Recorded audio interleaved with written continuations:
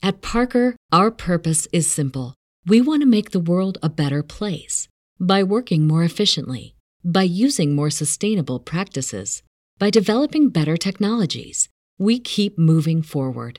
With each new idea, innovation, and partnership, we're one step closer to fulfilling our purpose every single day. To find out more, visit parker.com/purpose. Parker, engineering your success. As humans, we're naturally driven by the search for better. But when it comes to hiring, the best way to search for a candidate isn't to search at all. Don't search, match with Indeed. When I was looking to hire someone, it was so slow and overwhelming. I wish I had used Indeed. If you need to hire, you need Indeed. Indeed is your matching and hiring platform with over 350 million global monthly visitors, according to Indeed data, and a matching engine that helps you find quality candidates fast. Ditch the busy work. Use Indeed for scheduling, screening, and messaging so you can connect with candidates faster. And Indeed doesn't just help you hire faster. 93% of employers agree Indeed delivers the highest quality matches compared to other job sites, according to a recent Indeed survey. And listeners of this show will get a $75 sponsored job credit to get your jobs more visibility at Indeed.com/podcast. That's Indeed.com/podcast. Terms and conditions apply. Howdy, everyone. If you enjoy the show, join our free Discord. Link in the description, and chat with the cast. Please leave a review and consider joining our Patreon for behind-the-scenes content and more. Tiers start at $1, and even that helps us out. To stay up to date with episode releases and more, follow us on Twitter at Riftwake Podcast.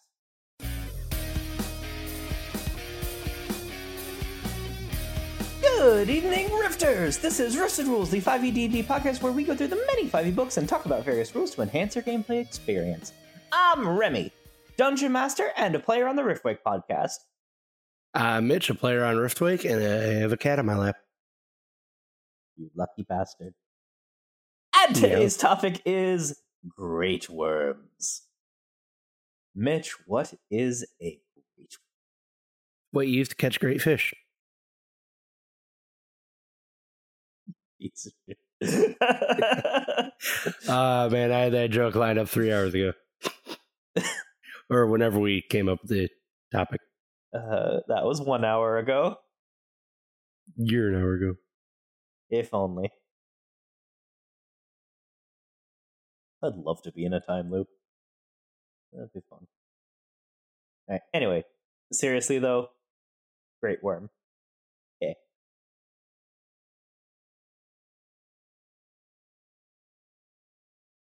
Mitch.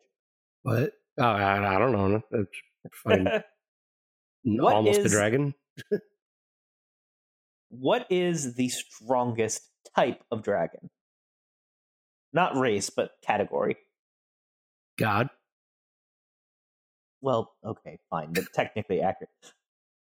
For non-god dragons. Ancient?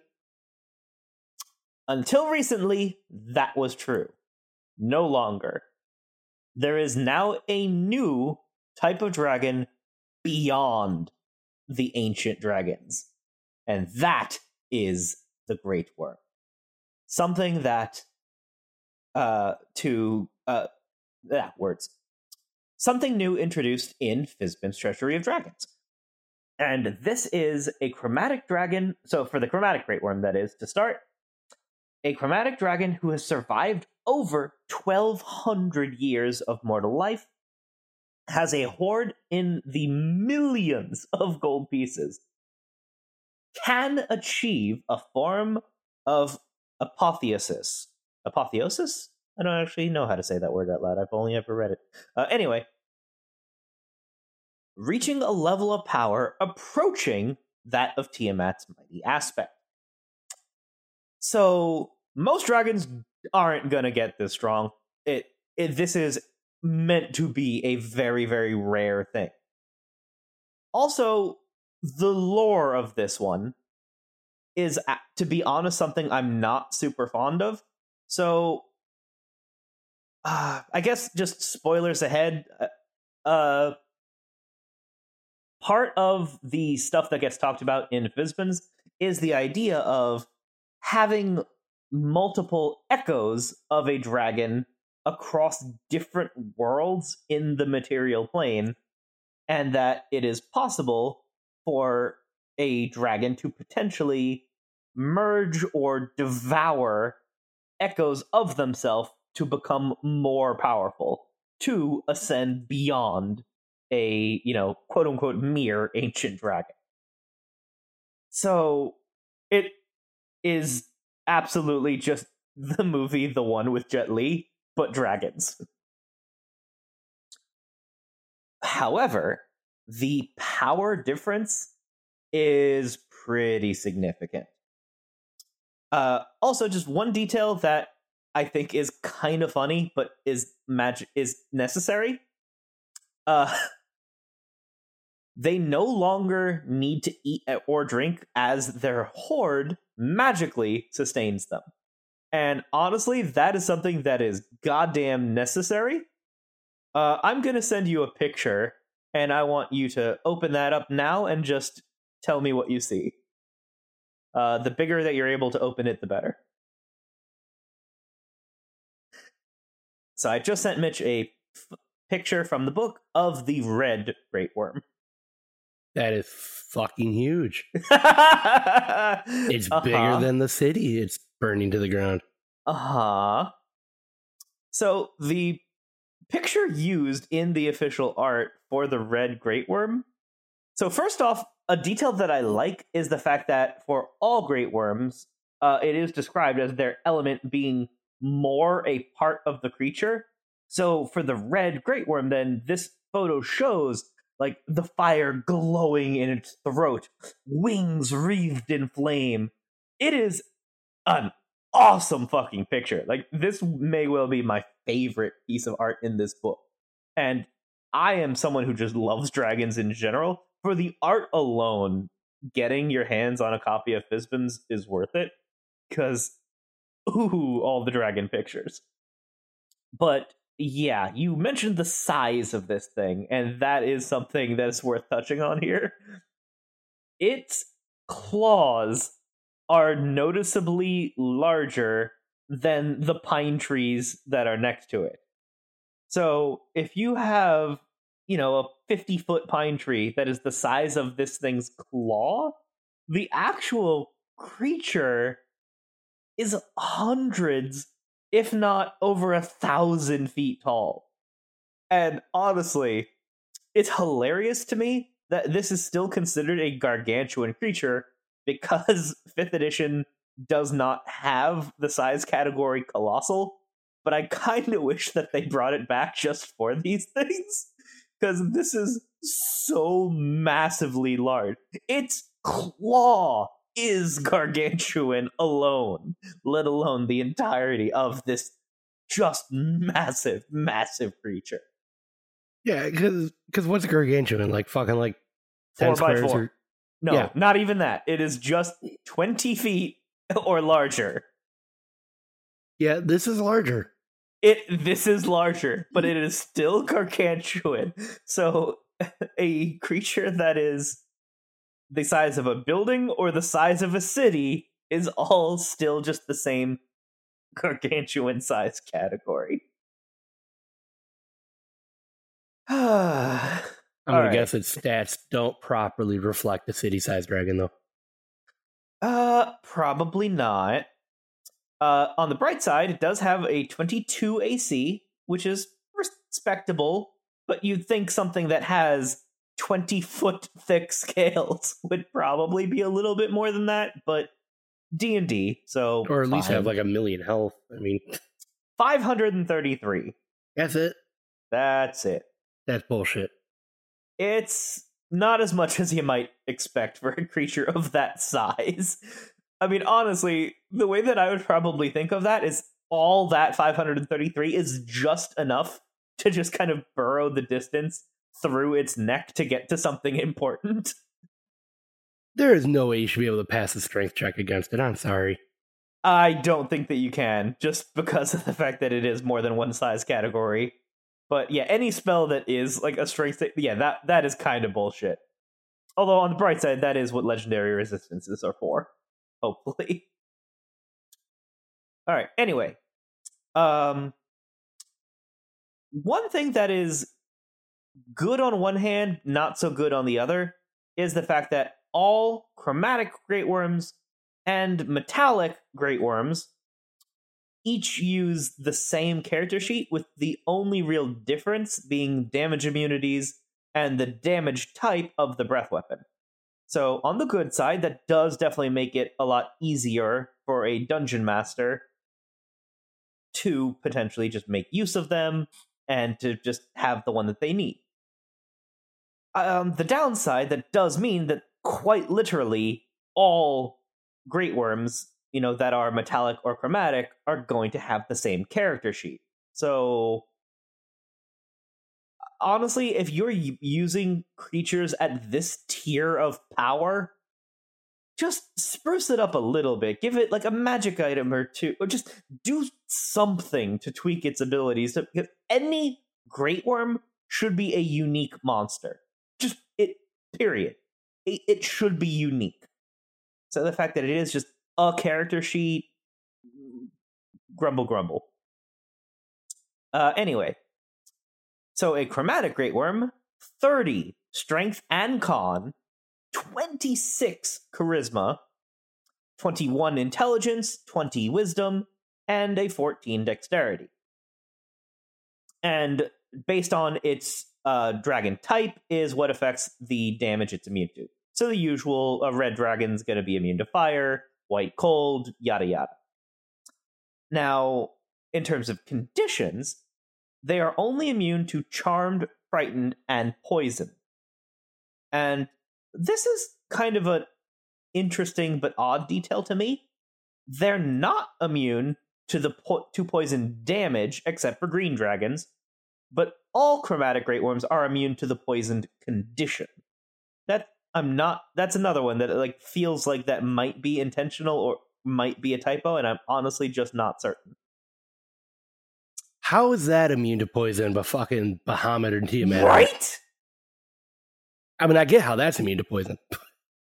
But you see what I mean, though? There are some weird decisions made here. Well, given its scale of size, how much poison would you need to poison something that big? It might not be immune, it's just there isn't that much poison on the planet. Honestly, the only thing that would make sense is if you somehow got your hands on some of Tiamat's poison. I'm trying to think, what would be, if you're in a world that has Lolth, I could understand if you have a god's poison, but that is the only one that should have the slightest chance. What does it eat? Well, again, that's the thing. They don't need to eat or drink anymore. They are magically sustained. Oh. And that's the thing. They're so big that someone had that thought in the design room. So they had I thought to you were going to be like Tarrasques, Honestly, a Tarrasque would not be a sufficient meal for this thing. It's not big enough. The Tarrasque is, big for a D&D creature, but it's no Godzilla. It's not on this scale. The Tarrasque is too small to feed a Great Worm. I don't even know if Godzilla's on that scale. Good question, honestly. I would say so. I would say that it is comparable to the new MonsterVerse real big Godzilla. I think Godzilla's taller, but I think that they would have comparable mass. Because that new Godzilla is a beefy boy. Alright, anyway. Chromatic Great Worm. Blah, blah, blah. Saving throws, skills, don't really care. Damage immunity, conditions. All of them still do have that 120 feet of true sight. So, nice single sense to keep track of. One thing that's kind of neat, upgrades from the Legendary Dragon to have 4 legendary resistances a day instead of the normal 3. Does not require food or drink. They do spell that out in the stat block. Now, its multi-attack is a little bit different than Bahamut and Tiamat, which is kind of interesting. So theirs was 1 bite, 1 claw, and 1 tail attack. For Chromatic Great Worms, it is 1 bite and 2 claws. But it still has that same goddamn restriction for the claw attack that it can only grapple one creature at a time. Look at how big that thing is. That should be able to hold a goddamn building in its hand, let alone a creature. I mean, you figure if it closes its hand, there's probably a lot of little nooks and crannies to hide in. Yeah, so you'd think that there would be more than one thing able to be grabbed at a time, disregarding the fact that it has 2 arms. That just irks me. But anyway, plus 18 to hit, piercing damage, plus force damage. So again, that's a really goddamn odd choice, to me at least. Most dragons, especially when they are ancient, the bite will do their element of damage. But again, for the sake of simplifying the character sheet, they just made all of them deal piercing and force. So if you have a massive goddamn dragon that is on fire, but its bite does force and does no fire damage, odd choices were made. Anyway, bite, claw, and the claw is the same. Escape DC 20 for the grapple. Tail attack does have to potentially do some bludgeoning damage, and a DC 26 strength save to knock prone. Now the breath weapon, recharge 5/6. All Great Worms do have the 300-foot cone, just like the aspects that we talked about on Tuesday. However, the chromatic Great Worms deal 12d12 damage based on their dragon type. Now, does anything about that number stand out at all as odd to you? Yeah, familiar, but I don't remember from what. Well, the reason that it's odd to me, Bahamut is 12d10 for his platinum breath. Tiamat is, damage type of her choice that deals 11d12. Somebody must have missed that in editing. That is bullshit that the generic Great Worms deal more damage on their breath weapon than the aspects? What the fuck? How did that get through? That's ridiculous. Like, if it were me, I would just scale up Bahamut and Tiamat and just give them, 15d12 and just be done with it that way. But, yeah, canonically, though, all Great Worms do more damage on their breath weapon than Bahamut and Tiamat. Let's sigh.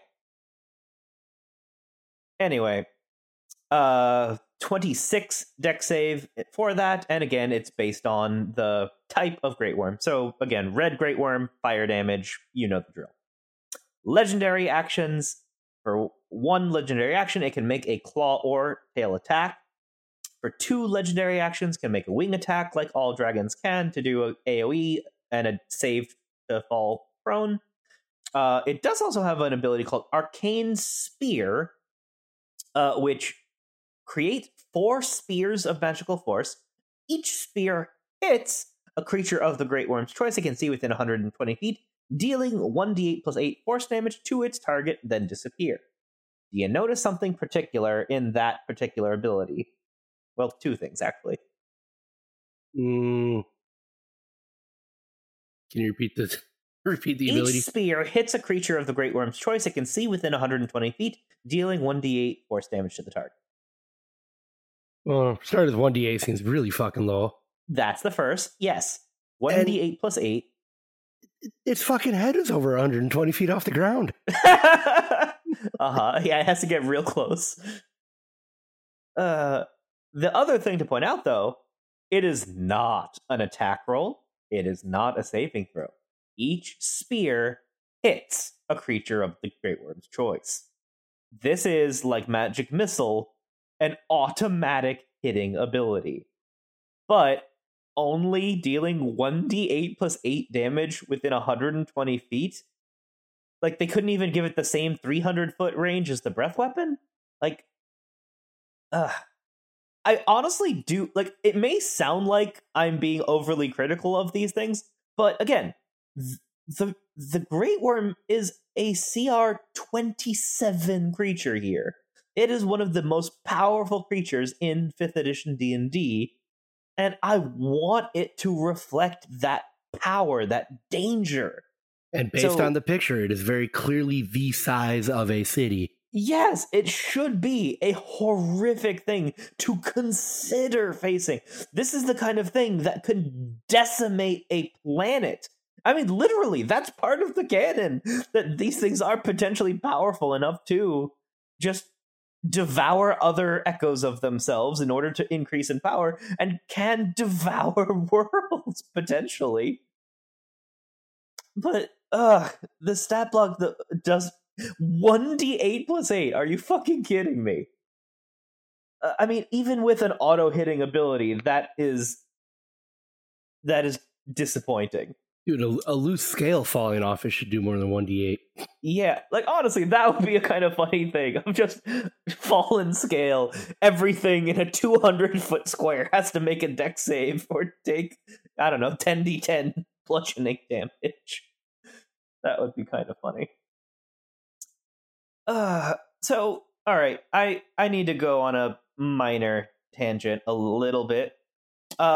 Besides Magic Missile, are you aware of any other auto-hitting abilities between, that and this? Not that I can think of. There aren't a lot in the game at all, but there also aren't none. Yeah, because I know the text when you use shield as a reaction specifically says Magic Missile doesn't do damage. Yes. However, there is a creature called a Storm Giant Quintessent. This is something from Volo's Guide to Monsters, and it has a multi-attack to use an ability called Wind Javelin twice, which the giant coalesces wind into a javelin-like form and hurls it at a creature it can see within 600 feet of it. Javelin is considered a magic weapon and deals 3d6 plus 9 piercing damage to the target, striking unerringly.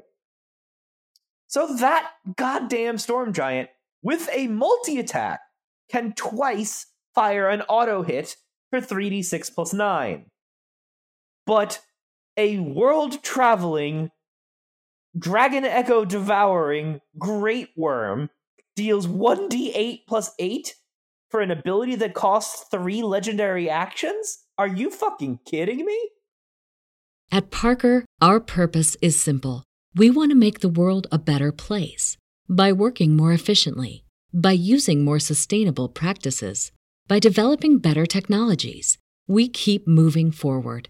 With each new idea, innovation, and partnership, we're one step closer to fulfilling our purpose every single day. To find out more, visit parker.com/purpose. Parker, engineering your success. As humans, we're naturally driven by the search for better. But when it comes to hiring, the best way to search for a candidate isn't to search at all. Don't search, match with Indeed. When I was looking to hire someone, it was so slow and overwhelming. I wish I had used Indeed. If you need to hire, you need Indeed. Indeed is your matching and hiring platform with over 350 million global monthly visitors, according to Indeed data, and a matching engine that helps you find quality candidates fast. Ditch the busy work. Use Indeed for scheduling, screening, and messaging so you can connect with candidates faster. And Indeed doesn't just help you hire faster. 93% of employers agree Indeed delivers the highest quality matches compared to other job sites, according to a recent Indeed survey. And listeners of this show will get a $75 sponsored job credit to get your jobs more visibility at Indeed.com/podcast. That's Indeed.com/podcast. Terms and conditions apply. So, again, I don't mean to be so hard on it, but for something so powerful, it should be stronger. It should be more dangerous than this. On that note, all Great Worms have a mythic trait. And that's part of why I wanted to make sure we talked about that on Tuesday. So if you haven't listened to that episode, please do so. So, Chromatic Awakening recharges after a short or long rest. If the Great Worm would be reduced to 0 hit points, its current hit point total instead resets to 425 hit points. It recharges its breath weapon, and it regains any expended uses of legendary resistance. Additionally, it can now use the options in the Mythic Actions section for 1 hour. Award the party an additional 105,000 XP for defeating the Great Worm after activating Chromatic Awakening. So, this is a CR 27 creature to start with. So, if you defeat a Chromatic Great Worm without Mythic, 105,000 XP. With Mythic, 210,000 XP. So, if the Mythic trait is active, it gains the following legendary actions. First things first, it can bite for 1 legendary action. And that is actually an interesting difference from Bahamut and Tiamat again, because they have a bite for 2 legendary actions, but that also has a save to potentially frighten them. So, in terms of pure, just dangerous action economy, the Great Worm has more if you consider it using 3 bite attacks potentially. And that's just an interesting choice. And the fact that it can claw twice and doesn't have to use tail attack unless it wants to for legendary. But anyway, the second mythic action, Chromatic Flare, for 2 legendary actions. Flares with elemental energy. Each creature in a 60-foot sphere, 60-foot radius sphere centered on the Great Worm has to make a DC 26 dex save or take 5d8 damage of a type dependent on the Great Worm's kind. So, same thing that Tiamat has. It is just a flare of the type of elemental energy based on that type of Great Worm. So again, fire for red, cold for white, you know the drill. So, in terms of pure damage output, these things are pretty dangerous for the most part. But honestly, if you were to make use of the Great Worm in your game, I would definitely suggest some tweaks to pump up some of the numbers here and there. Actually, before I get too far into that, let's go ahead and talk about the metallic Great Worms. So,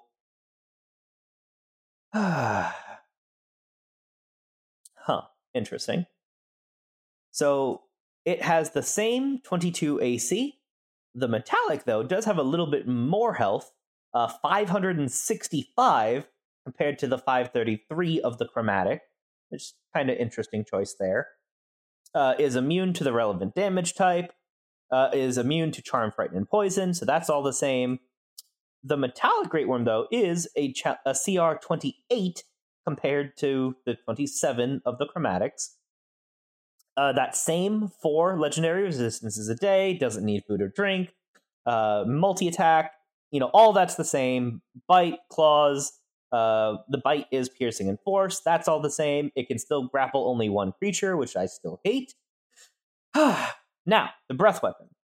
Based on Tuesday's episode, do you remember what I said was different about a metallic dragon's breath weapon? The bonus stuff. Yep. So in addition to the normal elemental breath, which it does have, 300-foot cone, DC 25 dex save for 13 D12 damage. So the metallic Great Worm does even more damage than the chromatic's breath, more than Bahamut and Tiamat's aspects, which irks me. But fine. Also, now that I'm actually looking at it again, the chromatic has a point higher DC, but the metallic has an additional damage die. So that's kind of interesting. But in addition to the elemental breath, it also has something called sapping breath. The Great Worm exhales gas in a 300-foot cone. Each creature has to make a DC 25 con save. On a failed save, the creature falls unconscious for 1 minute. On a successful save, the creature has disadvantage on attack rolls and saving throws until the end of the Great Worm's next turn. an unconscious creature can repeat the save at the end of each of its turns, ending the effect on a success. So, do you see what makes that ability deceptively dangerous? Not deceptively so, no. All right, well, what is the obviously dangerous part to you? The damage. The sapping breath is no damage. I'm tired, Remy. Don't ask hard questions. Much like my cat, I'm waiting for the post-recording nap. Fine. All right. So, first things first, a con save, or they just fall unconscious for a minute. And each turn at the end of the turn is when they get to roll an additional saving throw on that. So like end of the round or end of their turn? End of each of their turns. Okay. So the thing is, think action economy, as I so love to do. If you have, let's even say you have a large party of all, let's say you have 8 level 20 characters trying to fight this metallic great worm, and it uses the sapping breath. And because it is a 300-foot cone, it could pretty easily hit everyone by that area of effect. So let's say it does so. DC 25 con save. That's not an easy DC, even with level 20 characters. It is almost certain that some number of that party would fail that save. So then they would just fall unconscious for a minute. So they're unconscious. They cannot take actions. They can lose potentially up to 10 turns from one use of this ability. But even on a successful save, they have disadvantage on attack rolls and saving throws until the end of the Great Worm's next turn. So even if they save, disadvantage on attacks and saves. So turn 1, it uses Sapping Breath as the fight opener. People think, oh, okay, that's not so bad, even if I do have disadvantage on saves. But then, turn 2, it uses its Elemental Breath, and everyone has to make that DC 25 dex save at disadvantage, or take that 13d12 damage. So yeah, Sapping Breath is really, really dangerous, because even on a save, it is amazing to set up that just for a follow-up. Now, metallic dragons have one other difference compared to chromatics, which is their ability to change their shape. Again, briefly talked about this one on Tuesday. However, metallic great worms are even more powerful in terms of this ability. Change shape. The great worm magically transforms into any creature that is medium or small while retaining its game statistics. The transformation ends if the dragon is reduced to 0 hit points or uses an action to end it. So, they are able to turn into anything, medium or small. Any humanoid, any beast, any monstrosity, any aberration, anything that is medium or small. And I will be completely honest, the fact that it is limited to medium or small, I think is kind of ridiculous. I think it would make a lot more sense if it was small to large, just because that would open up a lot of fun shenanigans. Imagine if there's a dragon that just likes to roleplay as a beholder. I just think that would be fun. But anyway, that is a really, really cool power, and also is a logical thing for, oh, okay, the dragon isn't necessarily always walking around in city-destroying form. It is able to take a smaller form to actually mingle with and be amongst people. Legendary actions, that's the same. Make a claw or tail attack, and then the wing attack for 2. And then it has the mythic option, Metallic Awakening. If the Great Worm would be reduced to 0 hit points, its current hit point total instead resets to 450, recharges his breath weapon, regains expended legendary resistance, and can use the mythic options. If defeated, additional 120,000 experience. So mythic actions, exactly the same. Makes a bite attack, and then has a Shattering Roar ability as its second one, though, for 2 legendary actions, which is a magical roar. Each creature in a 120-foot radius sphere centered on the Grey Worm has to make a DC 26 con save or take 3d12 thunder damage and be incapacitated until the end of its next turn. And as a quick reminder, incapacitated cannot take actions or reactions. So the Metallic Great Worm has quite a number of options available to just make its enemies flat out lose their turn. So it can do it with the mythic action, it can do it with the sapping breath. It's honestly really dangerous. I do like the Metallic Great Worm in general, just for that different style of fight. It's not just a damage dealer, but it does have this ability to crowd control, to just try to incapacitate and knock out its enemies instead of just, incinerating them or electrocuting them or, what have you, based on the Metallic Dragon's type.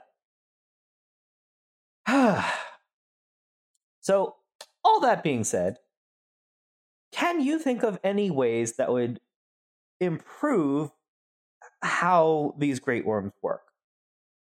Give it a more realistic damage. More damage. Absolutely.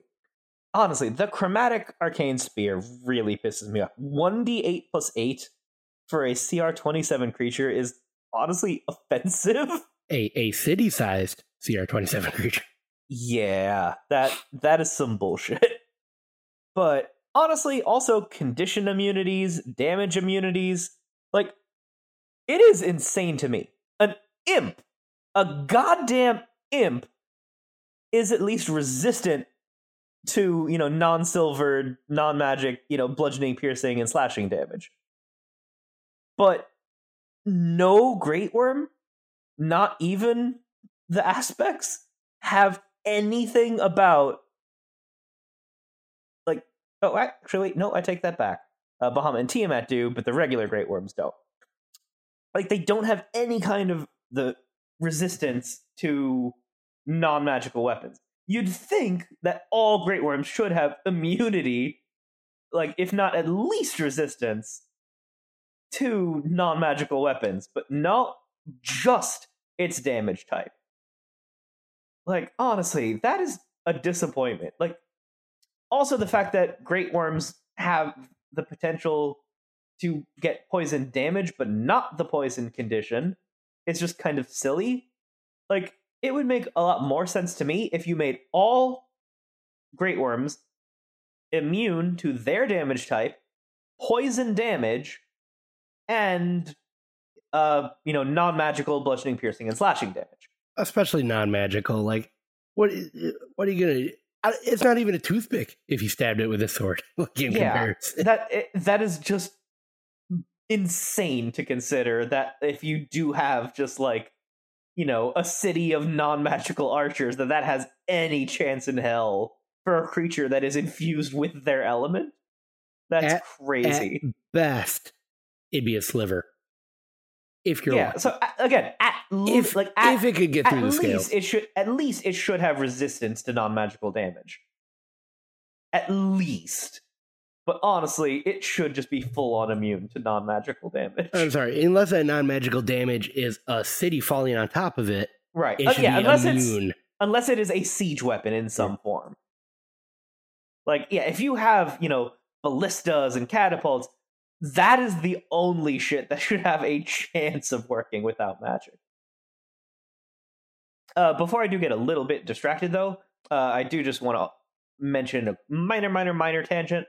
I think that they should be immune to poison damage as well. So for the sake of a green dragon, who that is its elemental immunity, just give that like necrotic immunity as well. And that would just be kind of cool if you have a green Great Worm that is immune to like poison and necrotic damage. Like that makes it actually a pretty dangerous foe, because then that would mean that something like, Chill Touch or things that would potentially stop healing would just not necessarily work on that creature. So yeah, just give the the green Great Worm, just give that like necrotic and poison to give it, a second damage immunity. But yeah, the damage of these should get tweaked a bit. The DCs should just get equalized. Just give all of it like somewhere between 25 to 27, depending on what you're going for. Honestly, I would say the aspects should just have like a flat DC of 30, because they're goddamn gods aspects. So having, a nice round number of 30 for the CR30 creature would make sense. Give them more damage, give them the ability to grapple more than one creature with the claw. That one honestly still pisses me off. Honestly, I can't picture a Great Worm grappling anybody with its claws, because I'm just going to crush it's them. Just like, if anything, instead of having a claw attack, it should just have like a crush ability. Is it just using the very tips of its claws to pick somebody up? That is ridiculous and adorable, actually. But honestly, how cool would it be is, instead of just having it be the typical multi-attack, if they did have it more like every creature in a 50-foot square has to make, DC 26 dexterity saving throw, or take, I don't know, like 8d8 plus 10 bludgeoning damage, and then half on a successful save, as they can mostly get out of the way. Like, it should be more AoE. Like, if that's the choice of art that you're going with these things, then you'd think that they would have a little bit more in terms of AoE. And honestly, that is what I would say is the biggest weakness of all of these Great Worms, including the aspects, is that if they have bad luck charging the breath weapon, or not charging it rather, they're actually really limited in their AoE. Like, yeah, there's the legendary action wing attack, but that's an AoE that only does 2d6 plus 10. And they don't get the chromatic flare until they're at the, mythic activation state for the second half of the fight. So they don't have any AoE of significance if they have bad luck recharging their breath weapon. And honestly, like, an argument could be made, and this truly is something that is debatable, but the breath weapon of a dragon typically does recharge on a 5 or 6 on a d6 roll to regain that ability. But we're talking Great Worms here. We're talking CR 27 and 28 creatures. So having it be on a recharge of like 4 to 6 wouldn't be that out there, in my opinion. Or honestly, just doing a whole different mechanic. Like, do you know how a lot of classes have like a pool of healing dice that they have access to? Yeah. Where they might have like level number of d6, heal as a bonus action for the Celestial Warlock. There's a druid that has something. So yeah, that kind of thing. To get rid of recharge and just have it be something like every turn the dragon gains a pool of 6d12 damage that they can choose to use or save up to a max of 12d12. So like every 2 turns they have it available, but they can choose to like use more or less power of the breath. Like, so more versatility, damn it. Like, just the fact that yes, the breath weapon 300-foot cone is enormous, but like, it's weird that no dragon has a fireball. It is all a line or cone. No type of dragon has like ball lightning, fireball, nothing in canonical 5th edition has that, which is very, very, very strange. At least in terms of the classic, ancient and now Great Worm tiers of dragon. Like, yes, there are named dragons that do have some more unique abilities, but I'm not counting them in this. I still feel like, like you were talking about, like, lack of AoEs. I feel like its claw swipe should be a fucking AoE for something that big. Yes! Absolutely. Either that, or they got to talk to their artist and be like, yo, it's not this big. Yeah. It looks awesome, but just the scaling is not there. But, like, yeah, honestly, imagine how cool it would be, though, if it was just, like, 50-foot area, or if you had, like, all creatures in 100-foot line have to make the save to avoid the claw. Yeah, because it's basically like, all right, here's a house flying at you. Yeah, good luck. Only one person's going to take the damage. No, you're all fucked. Uh-huh. And the fact that the massive goddamn claw is 2d8 plus 10 slashing damage. I'm sorry, what? Like, this is in the 4th tier of play of D&D. So this is when you have 9th level spells potentially in play, and yet this massive creature's claw only does 2d8 plus 10. So at most 26 damage, which is not even a quarter of a fighter's hit points at that level. Might even be an eighth of a particularly tanky barbarian. That is bullshit. I feel like a lot of those attacks should be like at least half health damage. like yeah, the problem is like average, not max. Yeah, like the high tiers of 5th edition D&D are not well balanced. That just is an unfortunate truth that does hurt me to say, but is undisputably true. It takes so long to whittle through the hit points that a creature has available at that point. To get through the 533 hit points that an average chromatic Great Worm has, plus the 425 for the mythic. So, yeah, 958. So, just under 1,000 hit points for a chromatic Great Worm. And yet, it's dealing 2d8 plus 10. Imagine how long it would take if 2 Great Worms fought each other.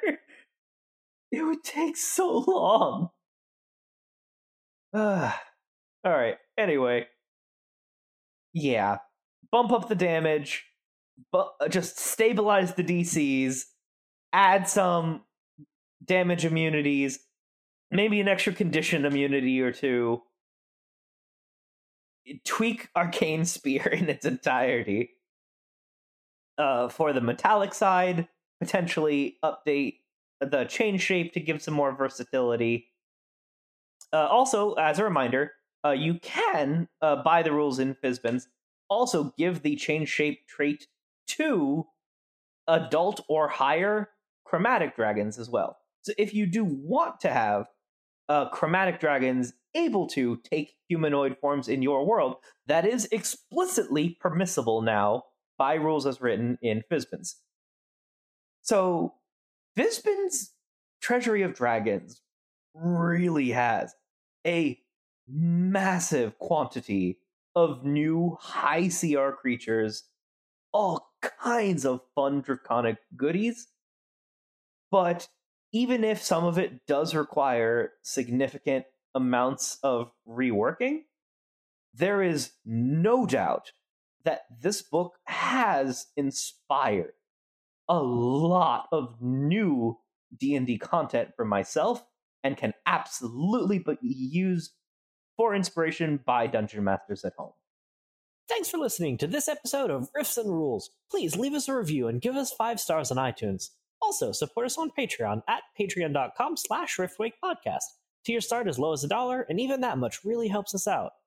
Supporters get benefits such as behind-the-scenes content, early access to episodes, access to a monthly hangout where you'll be able to chat with the cast, and even input on Riffs and Rules topics. Find us on social media on Twitter at RiftWakePodcast, on Facebook as RiftWake, and you can send us an email, riffsandrules@gmail.com. That's riffsandrules@gmail.com. At Parker, our purpose is simple. We want to make the world a better place by working more efficiently, by using more sustainable practices, by developing better technologies. We keep moving forward. With each new idea, innovation, and partnership, we're one step closer to fulfilling our purpose every single day. To find out more, visit parker.com/purpose. Parker, engineering your success. As humans, we're naturally driven by the search for better. But when it comes to hiring, the best way to search for a candidate isn't to search at all. Don't search, match with Indeed. When I was looking to hire someone, it was so slow and overwhelming. I wish I had used Indeed. If you need to hire, you need Indeed. Indeed is your matching and hiring platform with over 350 million global monthly visitors, according to Indeed data, and a matching engine that helps you find quality candidates fast. Ditch the busy work. Use Indeed for scheduling, screening, and messaging so you can connect with candidates faster. And Indeed doesn't just help you hire faster. 93% of employers agree Indeed delivers the highest quality matches compared to other job sites, according to a recent Indeed survey. And listeners of this show will get a $75 sponsored job credit to get your jobs more visibility at Indeed.com/podcast. That's Indeed.com/podcast. Terms and conditions apply.